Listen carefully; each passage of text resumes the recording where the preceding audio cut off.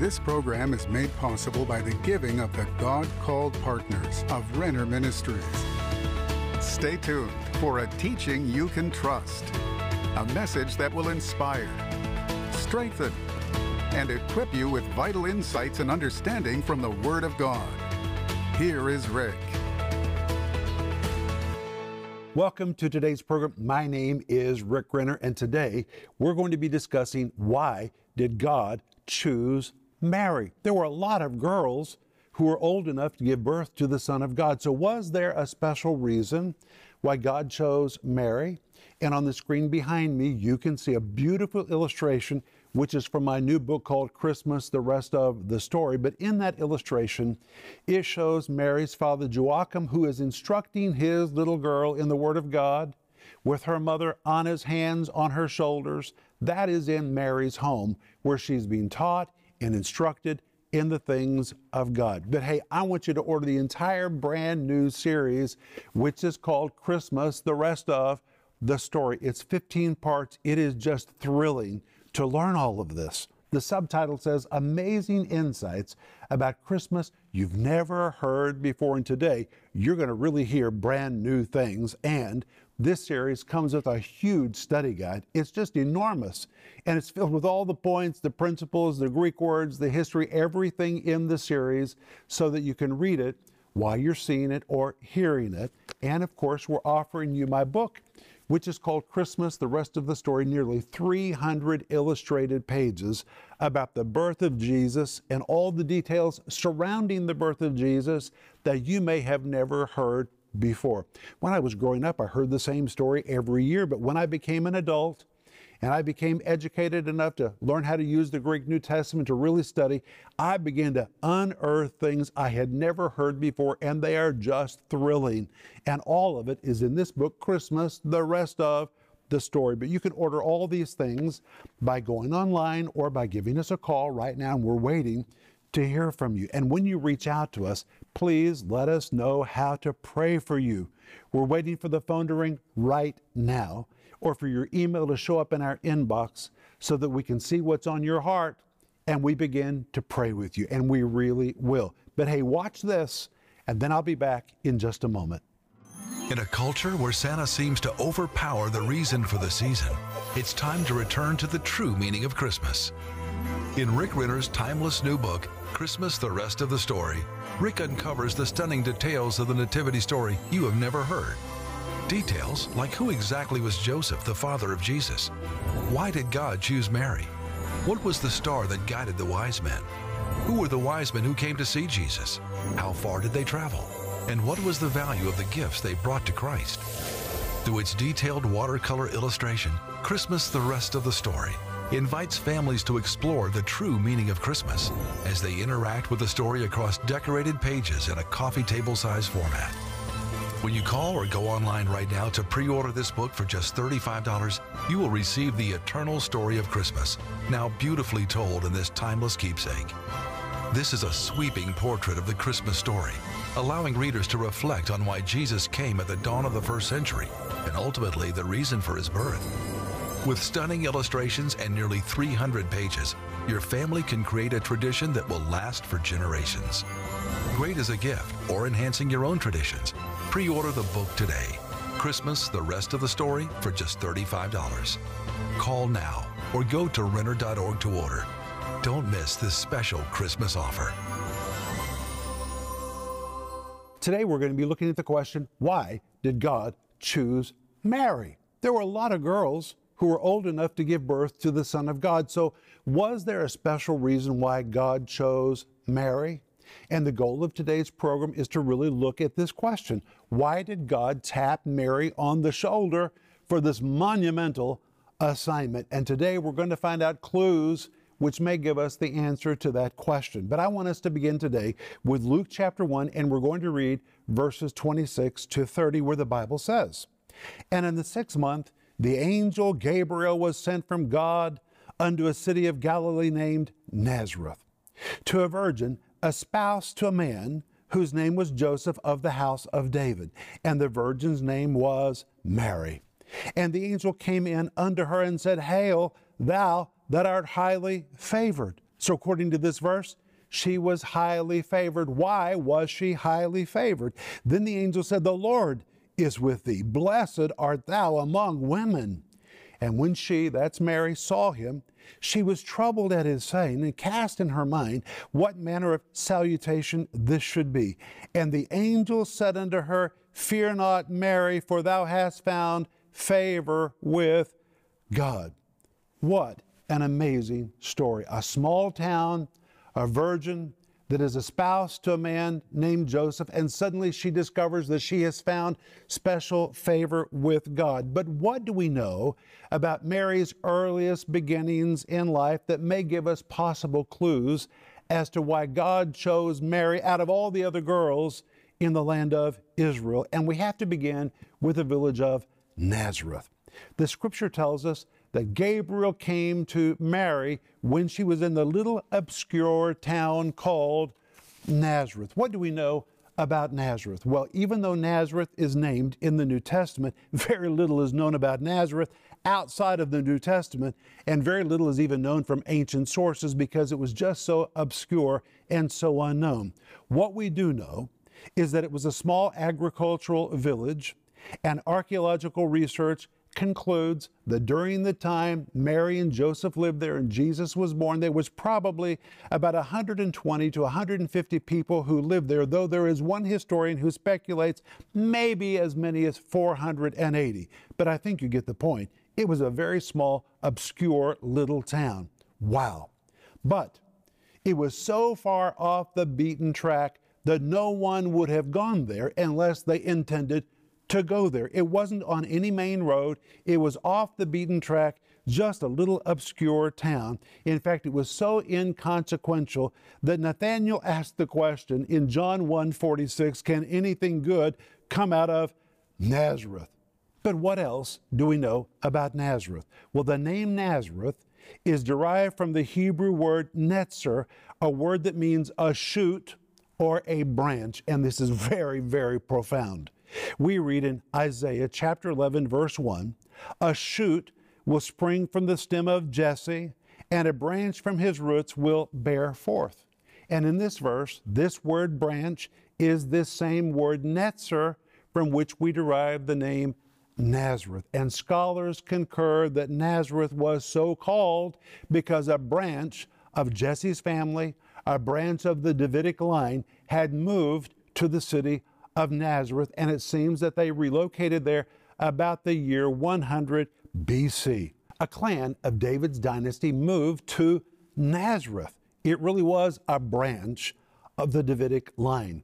And the angel Gabriel said to Mary that her son would sit upon the throne of his father David. That's because both Mary and Joseph were descendants of David, which means Jesus was literally born into the royal Davidic line that remarkably lived in the little obscure town of Nazareth. In Luke 2, verse 4, it tells us that Joseph was of the house and of the lineage of David.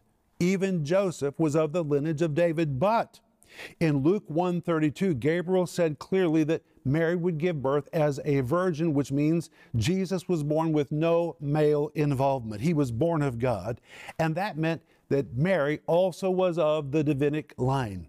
And in Luke 1:32, the angel said he will be given the throne of his father David. In Luke 1:69, the angel said that God would rain up a horn of salvation to us in the house of his servant David. In Romans 1:3, the Apostle Paul wrote that Jesus was born of the seed of David according to the flesh. Well, Joseph really was of the seed of David. But in order for Jesus to be born of the seed of David, it meant that Mary also had to be in the Davidic royal dynasty.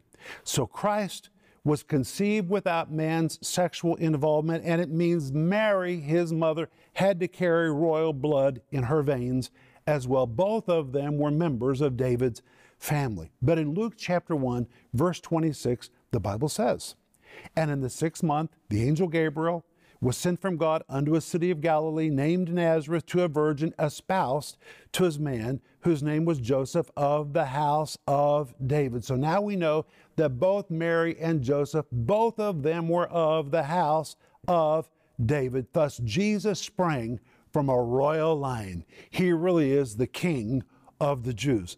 But there's something else we have to know. We need to understand that Nazareth was near to the city of Sepphoris. The little town of Nazareth sat on the side of a hill about 400 feet above a valley. And from Nazareth, you could look in the distance about 4 miles away, and there was a hill, and on the top of that hill was a very pristine, splendid city called Sepphoris. This is very important to the story of Jesus.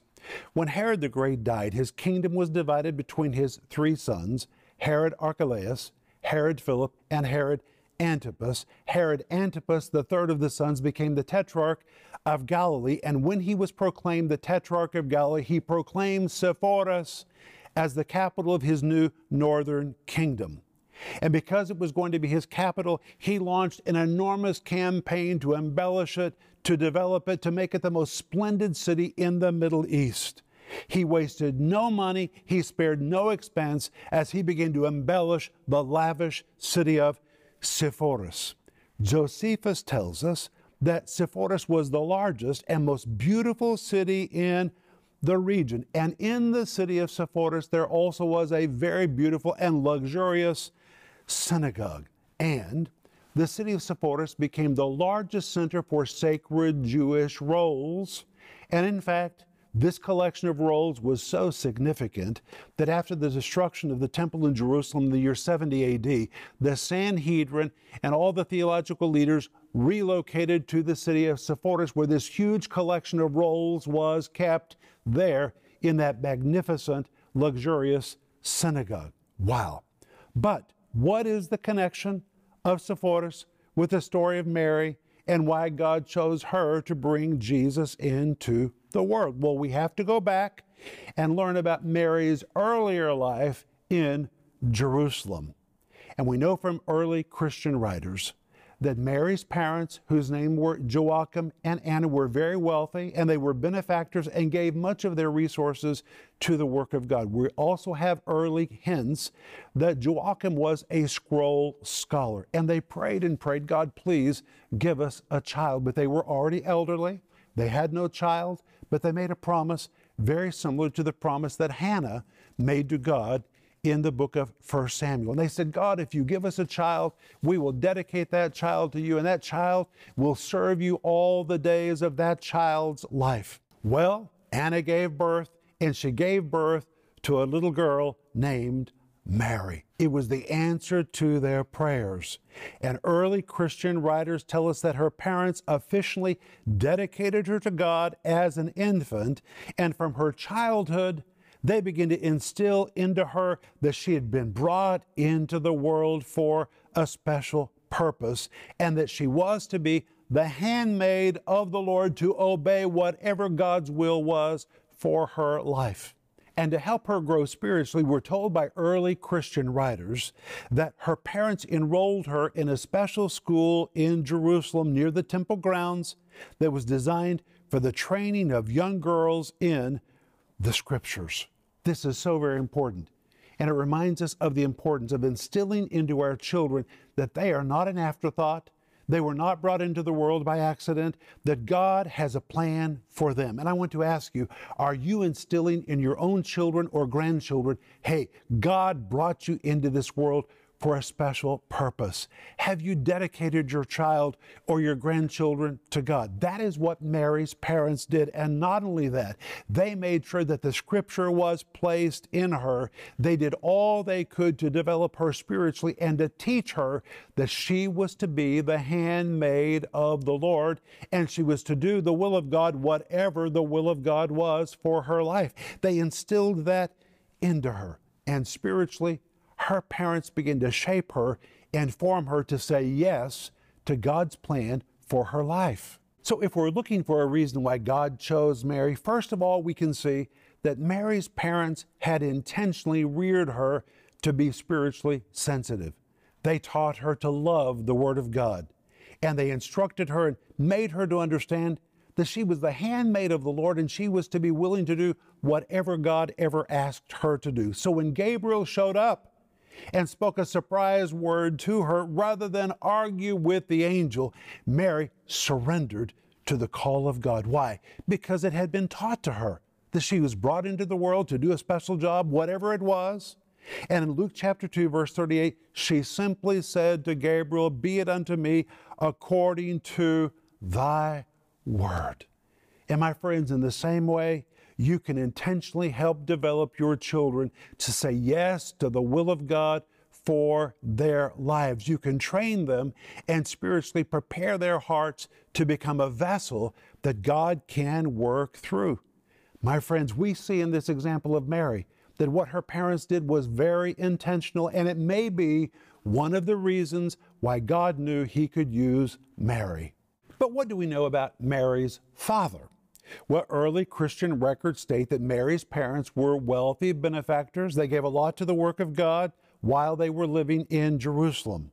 But another early record tells us that Mary's father eventually moved his family to the city of Sepphoris, and this is the connection of Sepphoris to the whole story of Jesus. Sepphoris had the largest collection of sacred rolls in the land of Israel. And in fact, it was so important that it became the headquarters for the Jewish Sanhedrin after the destruction of the temple in 70 AD. Wow, that is amazing. But there are early hints that Mary's father participated in the keeping of the sacred rolls that were stored in the synagogue in Sepphoris. In Christian terms, we could say that Mary's father was a man of the word. He was a church-going man, and he with his wife Anna were committed to do the will of God, and their lives were built around the sacred commandments of the Scripture. These were people really committed to the Word of God. And of course, Mary would have been very influenced by her parents, who were deeply committed to the Bible and who regularly attended synagogue. And by the way, this makes me think of parents who send their kids to church, but they don't go themselves. My friends, you're sending a wrong signal to your kids. Mary's parents, Joachim and Anna, they went themselves. They read the Bible themselves. They didn't just tell their kids what they needed to do. They set the parental example themselves. And I want to ask you, are you setting the right example for your children? If not, then decide to do it today. But when we look at the examples of Mary and her parents, we see that their example and involvement in teaching Mary was influential in spiritually preparing Mary's heart to say yes to the will of God. But wait, what else do we know about Mary? Well, the Bible tells us she was a virgin. Matthew 1:18 says, she was a virgin who was espoused to a man named Joseph. And the fact that she was a virgin was a fulfillment of Isaiah 7, verse 14, which says, "Therefore the Lord Himself shall give you a sign. Behold, a virgin shall conceive and bear a son, and shall call his name Emmanuel," which means God with us. And today there are skeptics who say that this word virgin just means an unmarried girl. But my friends, that simply is wrong. The word virgin is a Greek word which specifically describes a young girl that has never experienced a sexual relationship, not ever, with a man. But it's impossible for somebody to be pregnant without a sexual relationship. And this is why we read in Luke chapter 1, verse 29. "And when she, Mary, saw him, Gabriel, she was troubled at his saying, and cast in her mind what manner salutation this should be. And we read in Luke 31-34 that Gabriel said, And behold, thou shalt conceive in thy womb, and bring forth a son, and shall call his name Jesus. He shall be great, and shall be called the Son of the Highest. And the Lord God shall give unto him the throne of his father David, and he shall reign over the house of Jacob forever and ever, and of his kingdom there shall be no end." And in this one statement, Mary discovered that she is going to become supernaturally pregnant. And in Luke 1:34, Mary said unto the angel, "How shall this be, seeing I know not a man?"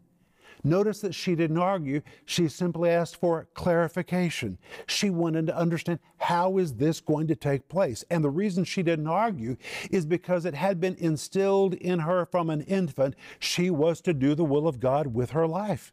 And when we read Luke 1:26-35 and 38, the angel answered and said unto her, "The Holy Ghost shall come upon thee, and the power of the highest shall overshadow thee. Therefore also that holy thing which shall be born of thee shall be called the Son of God." And Mary said, Behold, the handmaid of the Lord. That's what she'd been taught all of her life, that she was to be the servant of the Lord, to do whatever God wanted her to do. And now Mary says, it's my moment, here I am. Behold, the handmaid of the Lord, be it unto me according to thy word. And the angel departed. Notice that Mary referred to herself as the handmaid of the Lord. That's what she'd been taught from the time that she was an infant. And now her moment has come. She's discovered the will of God, and rather than argue, she simply says, be it unto me according to thy word. But when we come to Matthew chapter 1, verse 18, we read something else very important. It says, now the birth of Jesus Christ was on this wise, when as his mother Mary was espoused to Joseph, before they came together, she was found with child of the Holy Ghost, which means she was espoused. What does it mean to be espoused? Well, the espousal period was very serious among the people of Israel. When you were going to get married, you went through an espousal period, which basically was a legal engagement. In fact, it was so legal you could only break it off with a divorce. And during that period, the young girl would usually move into the home of her future spouse's parents, but she had no sexual relationship with the husband. It was a year of purity. And during that 1 year, preparing for the final moment when they would be joined together, they went through a time of preparation for marriage. They took marriage so serious, they did not rush into it, which may be one reason why so many marriages fail today. But they studied and they prepared for 1 year, and it was to be a year of sexual purity. And it was during that year that they were to be sexually pure that Mary was found to be with child.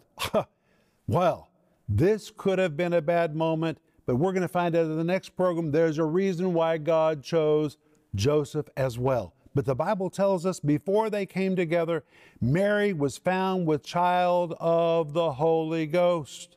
So what have we found?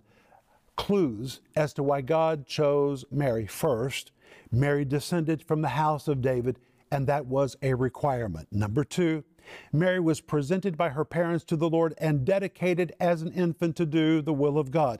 Number three, Mary had been serving God. She had been developing her heart spiritually, and God had been watching all along.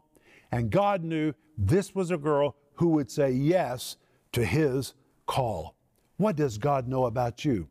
Does God know if he taps you on the shoulder, you'll say, be it unto me according to thy word? And my friends, God is watching you. He knows if you will say, be it unto me according to thy word, I'll do whatever you want me to do. God does not choose people by accident. There are specific reasons why God chooses people. And if you look at the story of Mary, we find clues as to why God chose her. But in the next program, we're going to find out why God chose Joseph to be the foster father of Jesus. I'll be back in just a moment. Do you really know the story of Christmas? Is there more to the story about the birth of our Savior than what you've been told? In this series, Christmas, the Rest of the Story, Rick Renner dives deep into the parts of the Christmas story that most people have never heard. Rick says, I've studied this story for decades, and I found fabulous treasures no one ever shared with me. In this series, we explore the Bible, history, historical writings, and so much more, so we can really understand all the events that took place surrounding the birth of Jesus. Rick answers questions like, why did God choose Mary? Was Joseph really a carpenter? Why was Herod so troubled by Jesus' birth? Who were the Magi? And what was the estimated value of their gifts? This 15-part documentary-type series is available in digital or physical formats, starting at just $24. And we're excited to also offer you Rick's stunning new book, Christmas, the Rest of the Story, for a special new release price of $35. It's a book you'll want to share with friends and family at this time of the year. This hardcover, 300-page, fully illustrated book is a keepsake that friends and family will pass on to future generations. Don't miss this special offer, the series, Christmas, the Rest of the Story, and the beautiful book, Christmas, the Rest of the Story. Call the number on your screen now or go to Renner.org to order. Call or go online now. Hey friends, this is Rick Renner, and today I am standing in the foyer of Rick Renner Ministries in Tulsa, Oklahoma, and I just wish I could pick you up and bring you here to see all the wonderful ministry that is happening in this facility where we receive thousands and thousands of phone calls from people just like you who reach out to us for prayer and for teaching they can trust. Proverbs 10:21 says, "The lips of the righteous feed many," and we know that's our job. Our job is to feed many. And I want to say thank you to you for everything you've helped us do with your giving. You helped us construct our studio, purchase this building, and now in phase 3 of our ministry expansion program, we're wanting to pay this facility off so we can liberate all that money to take the teaching of the Bible around the world on additional channels and venues.